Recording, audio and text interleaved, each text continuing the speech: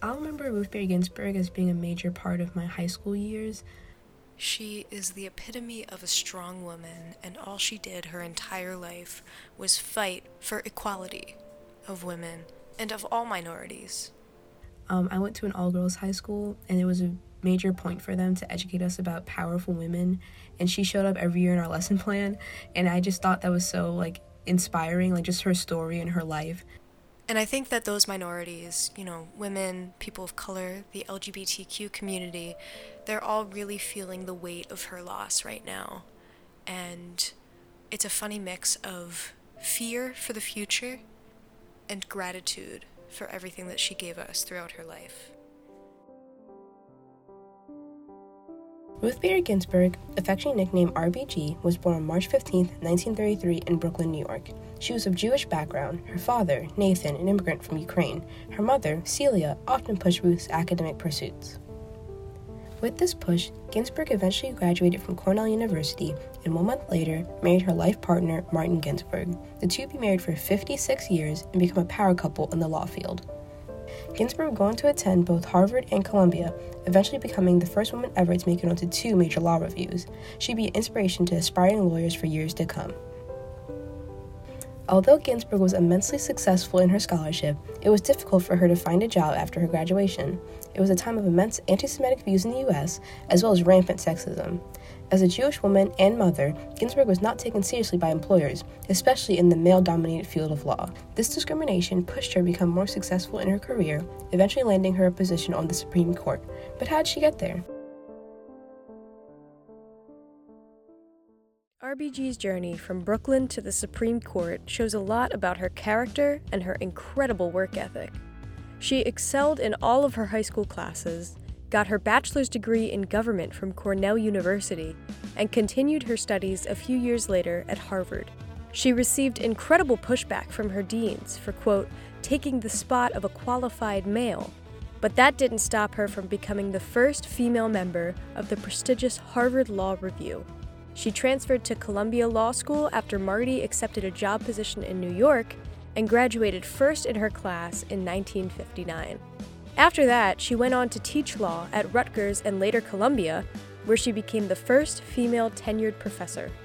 In the 1970s, she served as the director of the Women's Rights Project of the American Civil Liberties Union, where she argued 6 landmark cases on gender equality before the U.S. Supreme Court. In 1980, President Carter appointed RBG to the U.S. Court of Appeals for the District of Columbia, and she served there until finally she was appointed to the U.S. Supreme Court in 1993 by President Clinton.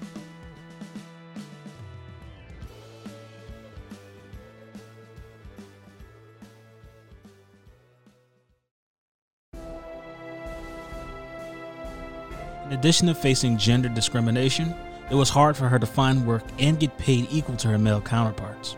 This was the fuel that led her to challenging many cases that discriminated against not only female, but males as well.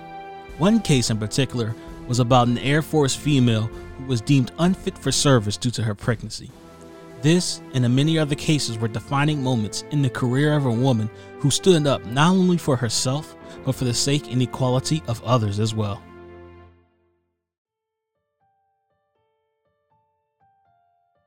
So the way the process goes is the president will nominate someone to fill the seat, and then they need a simple majority vote in the Senate. Now they also get questioned by other elected officials to see if they're fit for the role.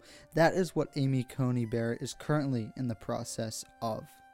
I think that to have a hearing at all is not only going against Ruth Bader Ginsburg's dying wish, but it's ignoring the Republican precedent that was set 4 years ago when they would not allow a hearing for President Obama's Supreme Court nominee, claiming that he was a lame duck president. Now, since Republicans have control of the Senate, it's going to be very difficult to not see Amy Coney Barrett take that seat. So a lot of people have begun thinking of outside ways, different ways that the effects of Ruth Bader Ginsburg's death could be lessened. The only situation I can think of where Amy Coney Barrett doesn't get Ruth Bader Ginsburg's seat if there's like a major stalemate in the confirmation hearings that lasts until like after the election. I hope she isn't replaced before the next election, but that's a complete possibility. Now, this all obviously is going to rest on this upcoming election. I mean, if Republicans regain control of Congress and Senate, then there's really not going to be much that happens with the seat aside from normal procedures. Amy Coney Barrett will take the seat, and there's not going to be much different. But if Joe Biden and Democrats are able to take back control, then there could be a lot of different things happening, a lot of different shaking up of the way that the Supreme Court does things.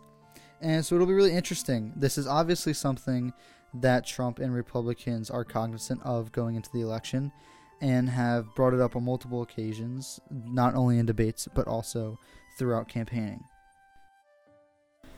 I think the implications of a potential addition to the Supreme Court right now are huge. It would give the Republican Party a clear advantage in Supreme Court decisions, and it has the potential to change some historic legislation in history.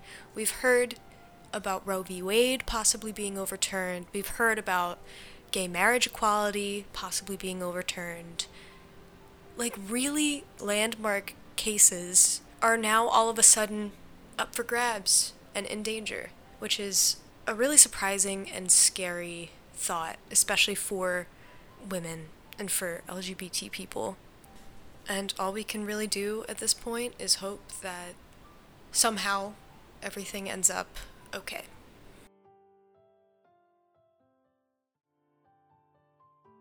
A system of justice will be the richer for diversity of background and experience. It will be the poorer in terms of appreciating what is at stake and the impact of its judgments if all of its members are cast from the same mold.